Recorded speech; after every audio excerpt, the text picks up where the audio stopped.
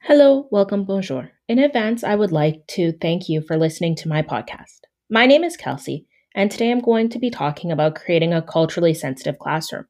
More specifically, I'm going to discuss my experience working on an inquiry project that questions if students are in a culturally responsive classroom, are they more engaged in learning? To begin, before I get into details, data, research, it is important to understand the lens in which I interpreted my data through. I interpreted my data through my personal and professional lens. By that, I mean my experience as a mixed race woman who lives, has been educated in, and has student taught in the city of Winnipeg. Being a minority was really significant while looking at my research. The vast majority of the research I found looked at what white teachers could do to help create a culturally responsive classroom and did not include information on how to do so as a Black person, or more specifically, as a Black female teacher. By not including this, it really showed some of the missing pieces of culturally responsive learning and teaching, which I will be discussing later. Next, it is important to figure out where this inquiry started. This inquiry started by coming up with a question. And to come up with that question, I had to look at what is important in education? What matters in education to me? What am I passionate about?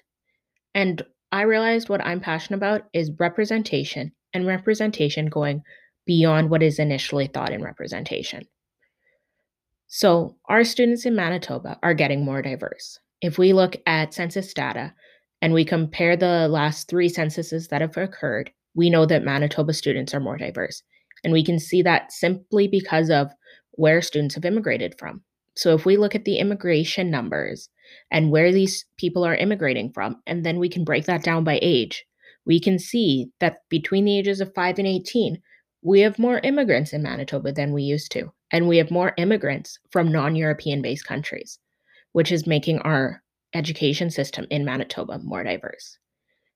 And the more diversity in the education system means that we need to be more diverse in our classrooms. We need our students to be represented in that diversity. And that, as teachers, is our job. So, to do this, I believe in going beyond surface representation. Surface representation is having those little things that make students feel represented in the classroom. Maybe we're celebrating different cultural holidays, or we're looking at having hello or welcome in different languages in a wall on the classroom, or saying that to our students. That is surface representation. We need more. Our students deserve more. I look further into representation then, and I see students being reflected in the classroom. I can see that currently more in the classes I attend online right now. We have more teachers who are not white female teachers, especially for their early middle years. And we that is representing the diversity there. But if we look in the classrooms right now, in my practicum experience, I have not experienced a teacher that is not white. Every time I have gone into a practicum placement, I have been the only not white teacher there. So students are still not being fully represented by their teachers either. How about the literature students encounter? Who's the authors of the books students read? How about the books given to them? If we look at what's displayed in classroom libraries, are students being represented there? In my experience, a lot of the books in classroom libraries are written by white authors or feature white characters. Very little, especially in the middle years, the books and the literature are not about characters of color or are written by people of color. These books often end up in a special area with a designation saying these authors are Black authors, and those books come out in February for Black History Month. That is not okay. Or we have a section for Indigenous authors, and those ones come out periodically throughout the year, especially when the school is focusing on Indigenous culture and trying to indigenize the classroom. If we truly want to indigenize the classroom, we need to be doing it all year. And that is important as well. To further represent our students in the classroom, they need to be represented in every aspect of the school. And every student needs to feel the same way, that they are represented enough in the same way. And that is hard. And I'm not sure if that'll happen anytime soon. But do I believe that it's fully possible? Yes. And the best way forward to do this, I found through my research and looking into my inquiry, is through culturally responsive teaching. We need to think beyond systemic racism. We need to think about how we can teach within a system that is systematically racist. We attend school and teach in schools which support systemic racism. The schools are a part of that systemic racism. This racism is not what a teacher does. Most teachers are not racists. The system is.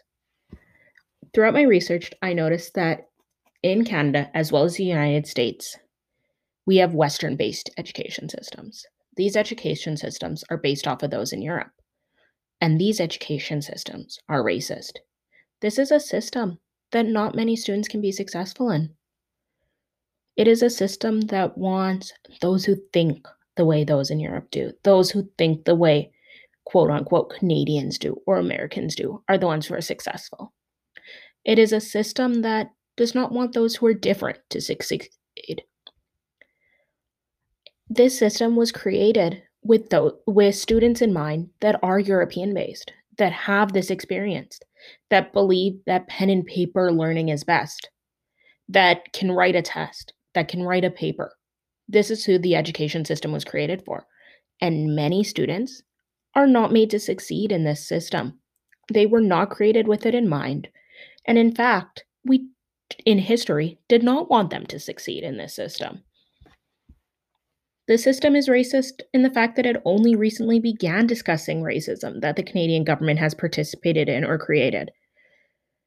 In my experience in the education system, I did not learn about residential schools till grade 11, and they were very briefly discussed then.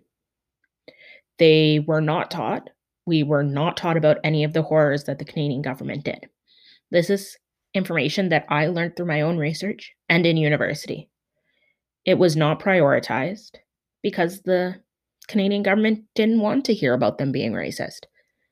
But in order to move forward in a racist education system, we do need to educate our students about the horrors, about the racist acts that the government has done and continues to do at times. This is a huge part of culturally responsive teaching. Culturally responsive teaching is a strategy, and it is a strategy that is used to relate teaching content to students' cultural backgrounds, which is discussed in a framework for culturally responsive teaching. It is a holistic approach, and it uses motivation that is connected to culture. So you want to establish inclusion, develop attitude, enhance meaning, so that students are connected to what they are learning, which is discussed as previously mentioned in a framework for culturally responsive teaching. Teachers as well need to look at their own bias, and they need to educate themselves because the majority of teachers were not educated on the systemic racism that occurs in Canada, that has occurred, the history of it, and that why the education system itself is racist. Teachers are teaching, and they need to be teaching what makes them uncomfortable.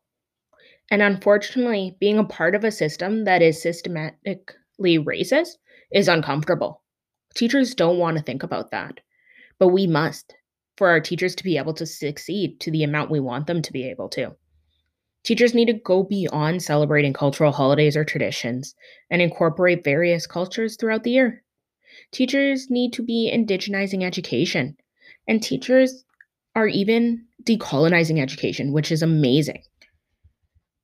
I can honestly say that I've started to notice change, both in the education system and in just teachers in general. If I look at what the education system looked like 20 years ago when I first entered it, it is very different than what it looks like now, as I am exiting my part as a student in the system and entering my time as a teacher in the system. I notice less racism. I notice more inclusive schools, teachers who think and act in a positive way, teachers who go against what is traditionally thought of as things that shouldn't be taught. Teachers are doing more, and they need to be, and we still have further to go. But finding where to teach in this racist system is really hard. And honestly, I'm not fully sure where my job as a teacher still is within this systemically racist system. I know that I need to do what I can, but I know that I cannot dismantle a system on my own. I cannot get rid of systemic racism in the form of the education system on my own. And even with all my friends behind me, all my peers behind me, with colleagues behind me, we can't do it on our own. We need more help. And that is part of it, is that understanding we are not able to fully deconstruct the system, that we need to understand that the system is there and how do we teach within the system. So, what is culturally responsive teaching, or culturally responsive learning, or creating a culturally responsive classroom? It sounds really amazing, but I think we need to know what it means. A culturally responsive classroom begins with the teacher. It begins really more inside the teacher. It is about being more culturally responsive than just being culturally responsive to race. In fact, it is a journey to responsiveness, and it needs a change in mindset and a change in skill set for teachers to do it correctly. And in fact, many schools, divisions, even school systems claim to be culturally responsive, but in reality, they are trying to deal with a race issue. They are not trying to move forward positively, they are trying to deal with something. Culturally responsive classroom is more than just having texts or books that represent students. It is having culturally authentic books. It is celebrating culture every day. It is integrating culture into what you teach and to how you teach it.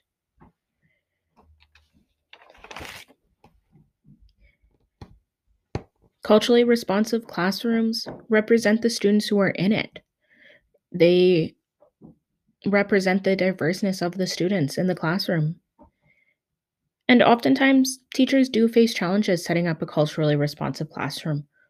Or better yet, they're working together to create a culturally responsive set of classrooms or a culturally responsive schools. Because the more people who work together to create the school, the less individual backlash will hurt. One teacher and one angry person saying something about it can be felt a lot more than 7, 8, 10 teachers working together to create a culturally responsive classroom and one person saying something negative. Culturally responsive classroom has equitable and culturally responsive or culturally sensitive instructional practices. Teachers need to think about where their students come from and their backgrounds when teaching. You can't teach everything the same way every year. You need to shape it to the students who are in your class at that moment. You need to differentiate it and differentiate it based not on just their ability level, but also on their culture and how they respond to things and how they act and how they learn best. Culturally responsive classrooms provide students with multiple assessment types. And teachers, yes, this is hard. It makes it more work for you, but it's doing what's best for your students. It's creating an environment that acknowledges, celebrates, and builds upon the cultural capital that learners and teachers bring to the classroom, as discussed in Celebrating Difference, Best Practices, and Culturally Responsive Teaching. It is a classroom in which students are not passive learners. It is about designing dynamic environments and utilizing classroom practices that allow students to succeed academically, as discussed in Celebrating Differences, Best Practices, and Culturally Responsive Teaching. Ultimately, culturally responsive teaching uses cultural experiences of the students to teach each individual student best. Culturally responsive teaching should be validating, comprehensive, multidimensional, empowering, transformative, and emancipatory. Students should be at the center of culturally responsive learning and culturally responsive teaching. But to put students at the center of that learning, teachers need to discuss their inherent biases. They need to understand where they are coming from and what their background is and how they understand everything around them and how they understand that systemically racist system that we previously discussed, so that they can create a space in which students are allowed to use their cultural experience so that they're able to learn best. So that you use the classroom's cultural experiences and the differences that each student has to be able to educate each individual student in the classroom. So the whole class works together with their culture, their background, their understanding of themselves to be able to educate everyone, to be able to educate everyone through learning about everyone. I'm going to talk about some of the data that I had from my experience this year. But first, I think you need some background information. So, my data is coming from a grade 6 class at a middle school in Winnipeg. Most of my students that I teach are white. I do not teach any English as an additional language students this year. And most of these students come from very similar economic backgrounds. They are very comfortable. And this can be seen by many different things in their ways they share. Not only just clothing they choose to wear, but also hobbies and sports they participate in, as well as places they have visited, even while we are in the middle of a pandemic, as well as the sheer number of them that have cabins. So, understanding that, I think we should also understanding what subject areas the data I'm talking about is coming from. The data I'm talking about comes from a combination of a social studies and ELA class with those grade 6 students. I integrated this and then I integrated the subject areas when teaching. The students learned this material in September and October of 2020, but I did do comparisons, uh, which are part of my data, to me teaching them this in an integrated way, in a culturally responsive way, in topics that were more interesting to them, to what was not taught by me and what was then occurring at different times in what, from conversations with students, was not topics that were engaging to them, regardless of what the curriculum said they still did need to be taught it.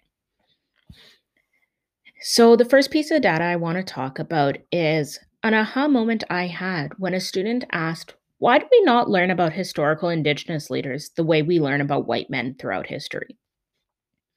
So, this led me to think about, why are Indigenous leaders not taught about in school very often? And I responded to my student by having a discussion about how history is generally taught from the side of the winner. And if we look at who won the Canadian colonial history, we can tell with 100% certainty it's not the Indigenous people. They are not the winners. The white European men were really the winners of that battle or war, really, that was fought for that period of time. While it was not what is typically seen as a battle or war, I think it is the most accurate way of being able to represent the idea to students, and I explain that to them as well. So I told my students, though, that I, as a teacher, do not just teach history from the side of those who won it. I teach history from many sides. And in fact, I prefer not to teach history from a side at all, but rather I prefer to look back at history and to see it with our modern lens, which can distort it, but we have to then understand how our lens can distort it. So I told my students that they need to know about a variety of Canadian leaders. And especially we need to know about a variety of leaders from different races.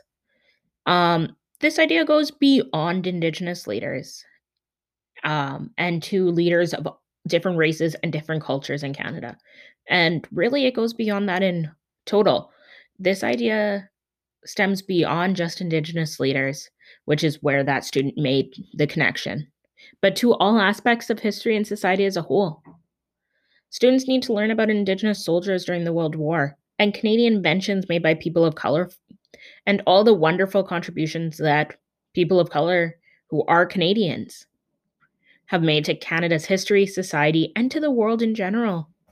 Students need to have that moment and to learn from that. And that was one of my proudest moments this year, is when a student felt comfortable enough in the classroom to ask why they had not learned this and to understand that it probably wasn't right that they hadn't learned it and that they were not comfortable not knowing the answer to that question. That showed that the culturally responsive classroom that I was working to create really had started, that I was making progress in this classroom, and that my students were comfortable enough and connected enough to what they were learning to be able to question why what they are learning now is more meaningful and different than what they learned in the past, and why what they learned in the past didn't include this. I do find it interesting that the student did say white men throughout history, which was something I did not discuss at the time. But looking back on it, I would have asked leading questions. Well, leading is the wrong word.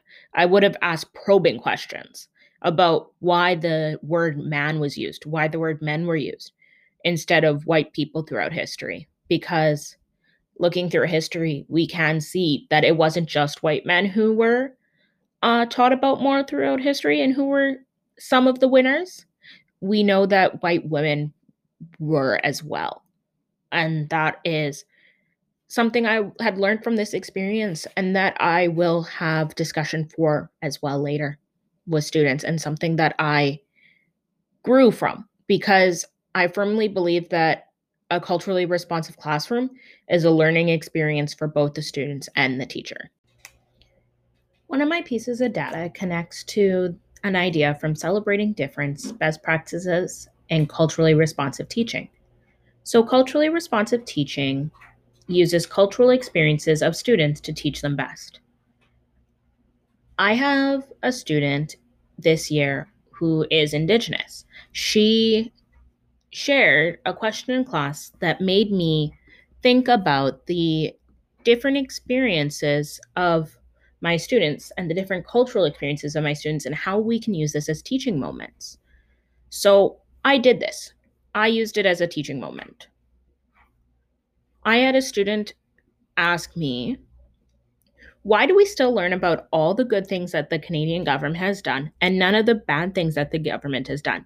And then she gave examples of the government taking children, specifically Indigenous children, from their parents, and how this happens way more often to Indigenous students than it does to um, non Indigenous students. So, this was a question that connects to her cultural experience. This student was Indigenous and has an Indigenous cultural experience, which includes the care system, the foster care system. And that is a negative cultural experience. But fortunately, through knowing about her life, I'm able to know that she still has cultural relations in her life and she still has connections to her culture, her Indigenous culture, and she values that very strongly. So, throughout this question that this student asked about the learning about all the good and not learning about the bad that the government has done led to a class discussion. I asked my students if I only talked about the good things the government has done, or do I talk about the bad things that the government has done? Many students provided tons of examples of things that we learned about in school together. They learned about things such as residential schools, the separation of Indigenous children from their families in the 60s scoop, the mistreatment of Chinese people during the building of the Canadian Pacific Railway. They learned about Africville, which is near Halifax. They learned about treaties in general and about how women were not treated equally throughout Canadian history. So I then asked my students, based off of those examples, I think I talk about some of the bad the Canadian government has done or has participated in or has supported. Do you agree? And students came to the consensus that they do agree that I teach about the bad the government has done. I don't just teach about the good. This class discussion was rich. It was important. It happened because a student used their cultural experience to teach the class. This discussion would not have occurred if that student hadn't asked the question.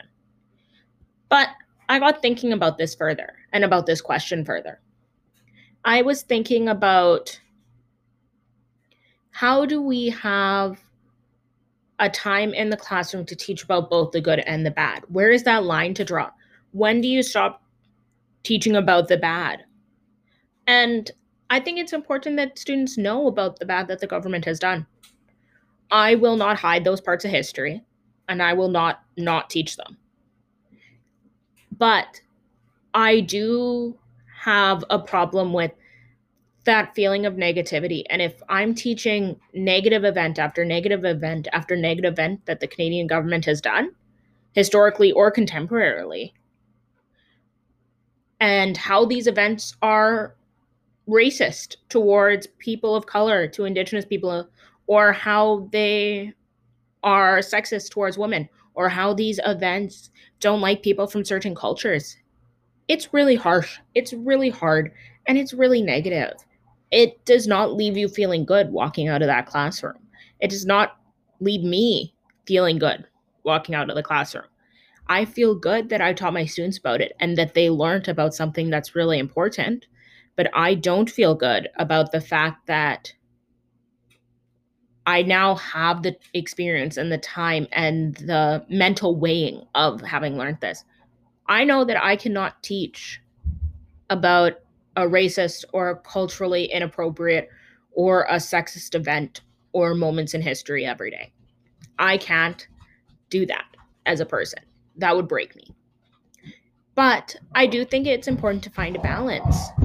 I think we need to find a balance between being honest about Canadian history and the negative events in Canadian history and celebrating the cultural diversity and cultural accomplishments and accomplishments of those from different races and from different genders and from different communities in Canada and these contributions that they have given to Canada.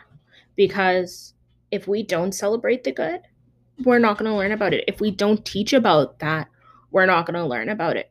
Students aren't going to learn about many of the amazing things that women and people of color and Indigenous people have contributed to Canada if we don't teach about them. And I think those are just as important to teach about as the negative events, as the negative historical events. And by teaching about both, you really are creating a culturally responsive classroom, because nowhere does it say a culturally responsive classroom has to be a negative classroom. Nowhere does it say that a culturally responsive classroom only focuses on bad things, that it only focuses on history. That is not said. Culturally responsive classroom is about putting students' cultural experience at the center of the classroom and using it to teach other students, using it to validate, to be comprehensive, to be multidimensional, to be empowering, and to be transformative. What's more empowering than knowing that a woman is able to create something that has shaped Canada to a young girl? What's more empowering than noticing and knowing that people of different ethnic groups have been able to accomplish something? What's more validating than knowing that someone from your own culture was able to do something? What is more empowering and validating that knowing students can do the same thing? Nothing.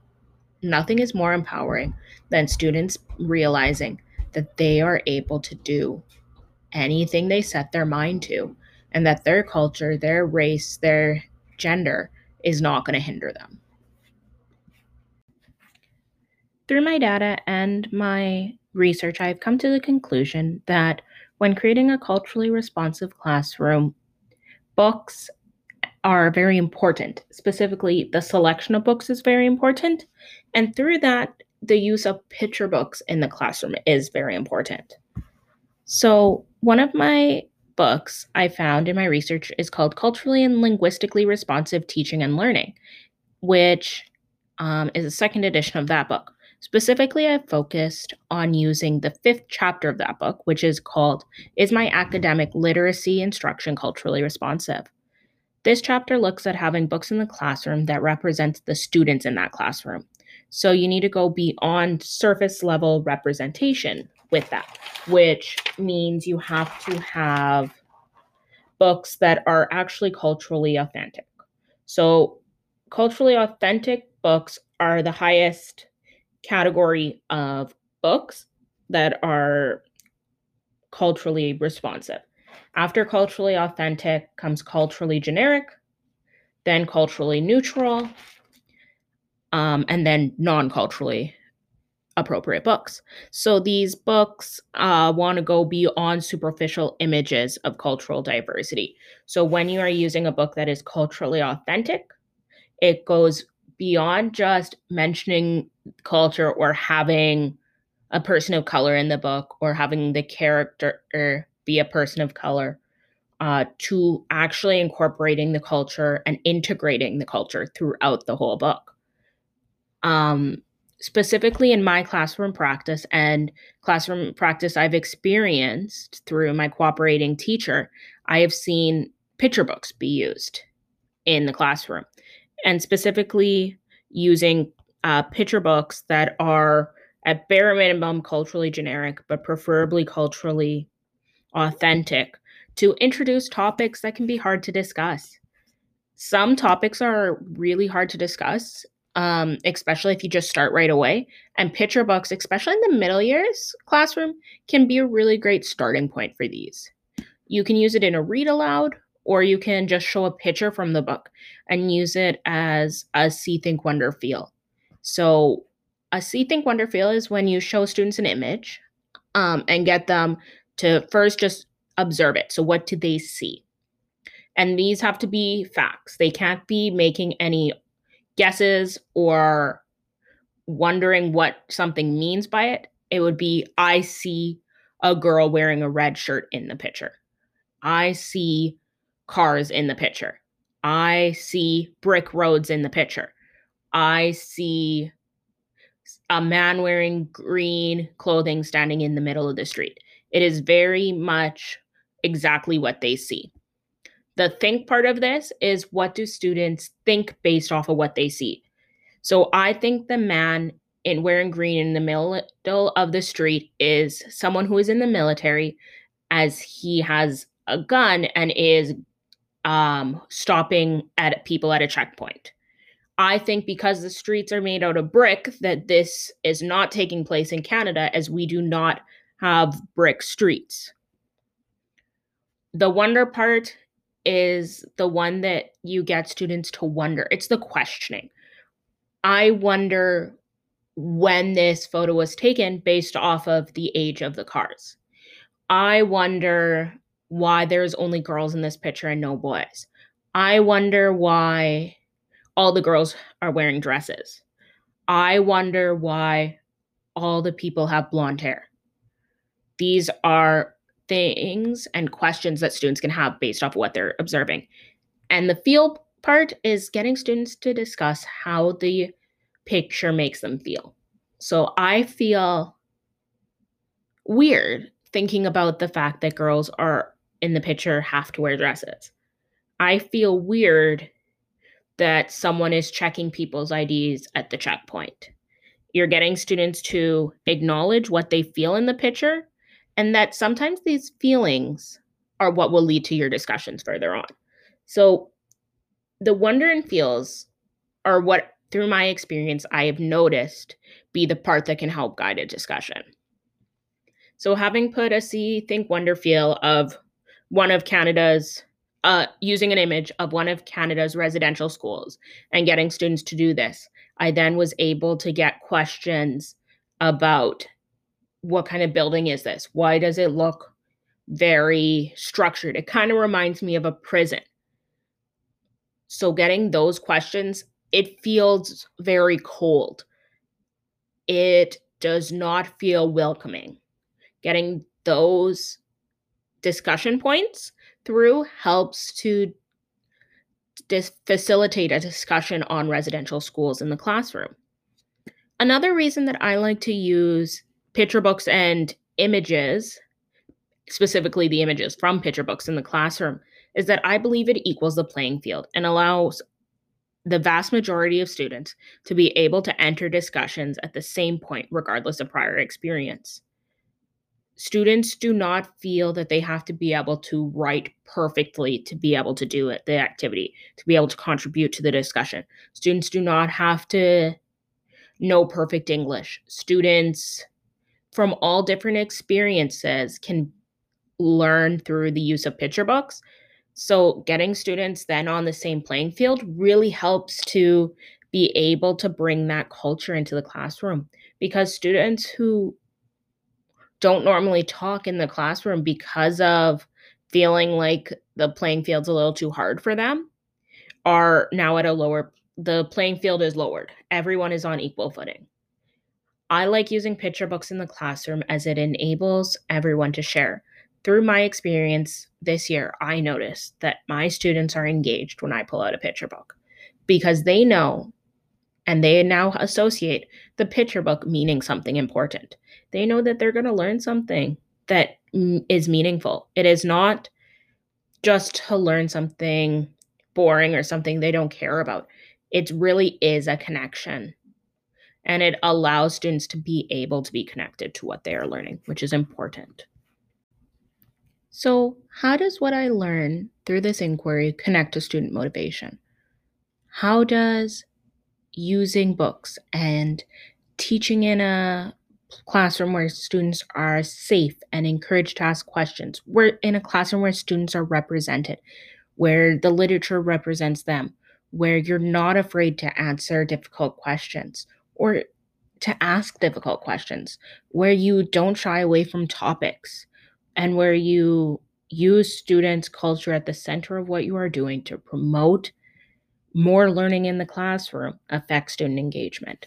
Well, I can tell you through my experience this year, I have noticed that my students are engaged in their learning.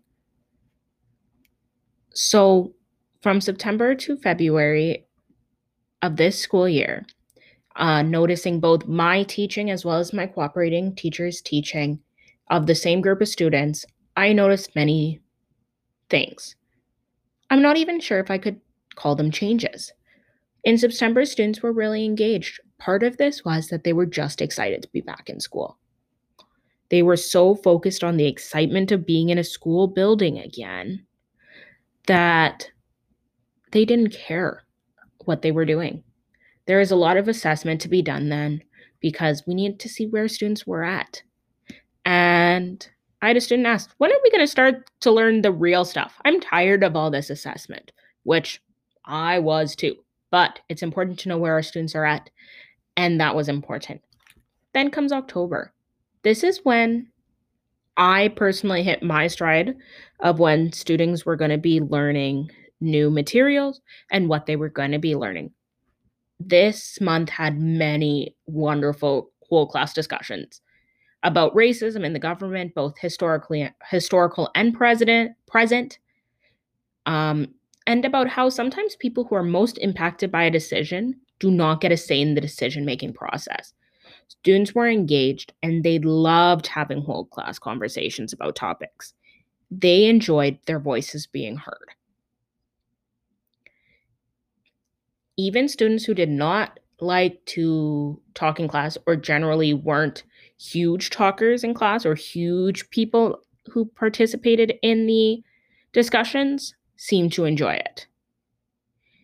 So, and by seem to enjoy it, I mean they participated and they did not moan and groan about participation. By November, my students presented their podcasts. What podcasts, you're going to ask? They created podcasts about how Canada became a country, some of the people involved in how Canada became a country, the role of Indigenous people and Métis people at the time Canada became a country, and specifically on how Manitoba became a province and joined Canada, and the role of the Métis people in that.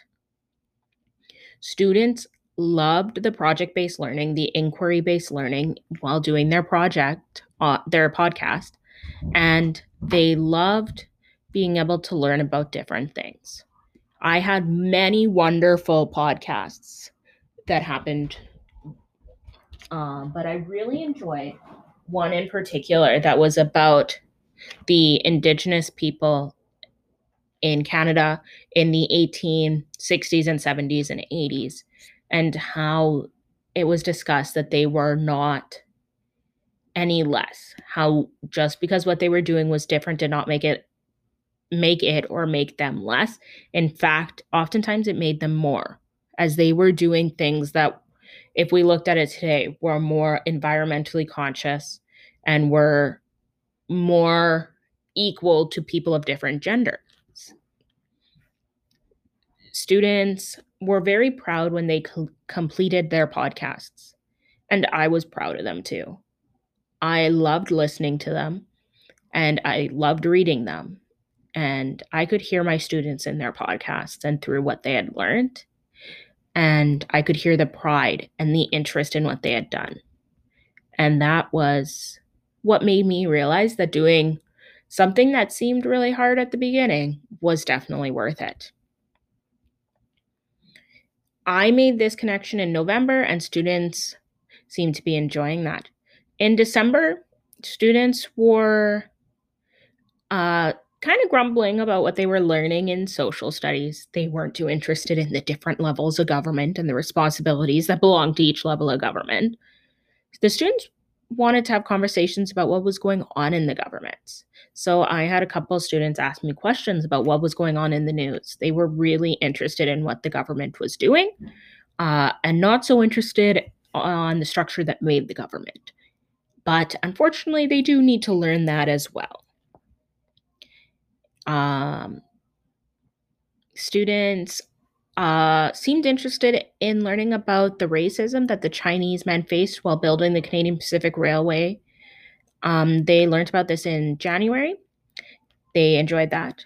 As well, students learned about the Winnipeg General Strike through a class read aloud on the book City on Strike. Students seemed to be more engaged in this book. They really liked it. And they liked learning about a historical event through a book and through a character that was closer in age to them. So that was important for me to know too, is that teaching historical events through younger people's eyes can be very beneficial to my students. And then in February, my students were learning about the gold rushes. Canada had 3 main gold rushes, and my students seemed kind of done with them by the time they got to learning about the third. So there was a lot of information, and they were just heavy, and they were done with it. In ELA, students started their Holocaust literature circles, and students were loving their books. They were always asking for more time to read their books. I listened to students' discussions while they were in their literature circles, and they were engaged with them. And students loved creating a multi-layer timeline of the Holocaust. They were super engaged, and when asked in March, actually, if they were ready for it to be taken down, they said no. They wanted it up because they enjoyed being able to make connections to it. So that showed me again that through books, that students were able to make connections as well. So it showed me the value again of connecting back to those novels and connecting to the books that were discussed earlier, and the importance of different literature in the classroom. So that is what I got from students being engaged in their data. I can honestly say that the students were engaged. They were engaged in what they were learning. They were more engaged when it was books that connected to culture. So whether that be the Jewish culture when they were doing their literature circle books, or learning about a young boy and girl during the Winnipeg General Strike in City on Strike, they were very engaged with that. They were engaged in their podcasts that were focusing on the different people during Confederation and less focusing on the founding fathers aspect of Confederation. And students were not as engaged when things seemed to take a really long time or were very detail specific focused. So that was something that I found really important, is that students like learning about all these historical events, but they don't want to be too pigeonholed on what they want to learn. And that students seem to enjoy the project based learning. So that is something that I will keep doing in my teaching practice as it motivates the students. So, culturally responsive education that puts the student first, uses the student's culture as a teaching tool, and then using project based learning within that is essentially where I want to end up as a teacher. What did I get from doing this inquiry? What did I get from learning about culturally responsive classrooms? The thing that is most important to me now is teachers and students both need to feel uncomfortable in the classroom to grow and learn.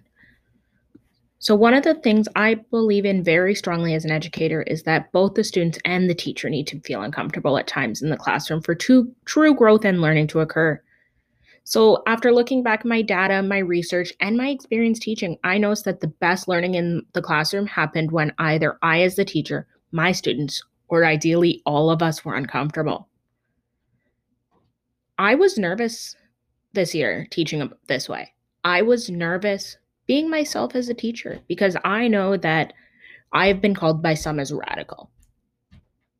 And that is nerve wracking, but a good thing to me. I think that is good now. I remember being very nervous the first time I called the Canadian government racist in front of my students. I was shaking on the inside, but I knew that it needed to be done. And that by hearing the word racist in relation to the government of Canada would really put into perspective what students were learning.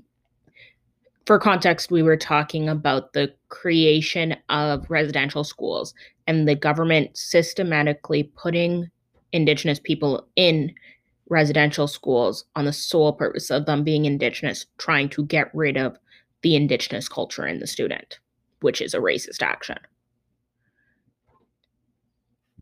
So, through this all, at the end of one of my lessons, I asked my students to raise their hands if what they were learning made them uncomfortable.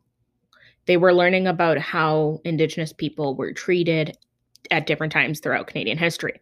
The vast majority of students raised their hands that they were uncomfortable. I then asked my students if they knew I was also uncomfortable with this. They looked at me with wide eyes. They did not know that I was uncomfortable as well. But we all learned something that day, and that was really important. We had really good discussions. Everyone was uncomfortable, and it was good. I have created a classroom culture in which being uncomfortable is good, as that means you are learning. One of the quotes from my research that sticks out to me is, "The classroom will always be a forum for changing the world." I firmly believe that to do that, students need to be uncomfortable and teachers need to be uncomfortable. To be in that forum, in that classroom that is changing the world, students need to be uncomfortable. This quote comes from Reclaiming Personalized Learning, a pedagogy for restoring equality, equity, and humanity in our classrooms. We need to be uncomfortable to make the biggest changes in the world. And one of these reasons is that we are preparing students to change the world. We are preparing students by using culturally responsive teaching. We are preparing our students to use their cultural knowledge, their experiences, and their individual learning preferences, as well as my cultural knowledge, my experience, and my individual learning to teach. And by combining those two things together, we are creating a classroom culture in which learning, while uncomfortable, is important. This idea of teachers and students both using their cultural knowledge, their experience, and their individual learning preferences comes from pre-service teachers, culturally responsive teaching, self-efficacy, and outcome expectancy beliefs. While I firmly believe in that, I want to finish this podcast up with something that is important to me. And that is that what my hill I will die upon. So every great teacher has a teaching hill that they will die upon. I firmly believe that. So when I think about what mine is, I realize that mine is connected to representation. I discussed that in the beginning, but my hill that I die upon is that my students feel that and know that I will do anything in my power for them to be represented in the classroom. That is having books that have characters that look like them, talk like them, act like them. That is having conversations in which they can feel themselves represented in. That's by having teachers who are willing to connect with them so that they know that they are represented in that way. That is every way I can represent my teachers. I will fight for my students to see, experience, and learn things that make others uncomfortable. And by doing that, I am teaching about equality in all forms. I am not shying away from questions that students ask that I do not know the answer to, I do not like the answer to, or I am comfortable with. I will do my best teaching by being uncomfortable, by having my students be uncomfortable too at times, and by learning.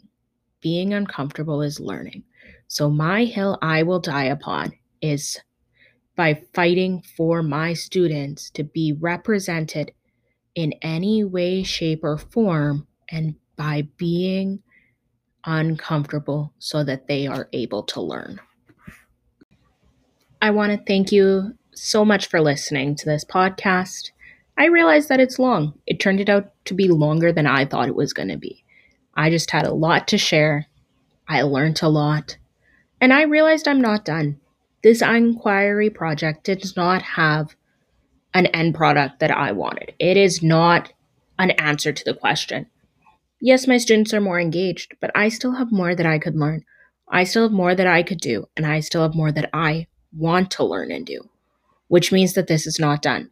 But I realized that this inquiry project is actually what is going to shape my teaching practice for as long as I am a teacher.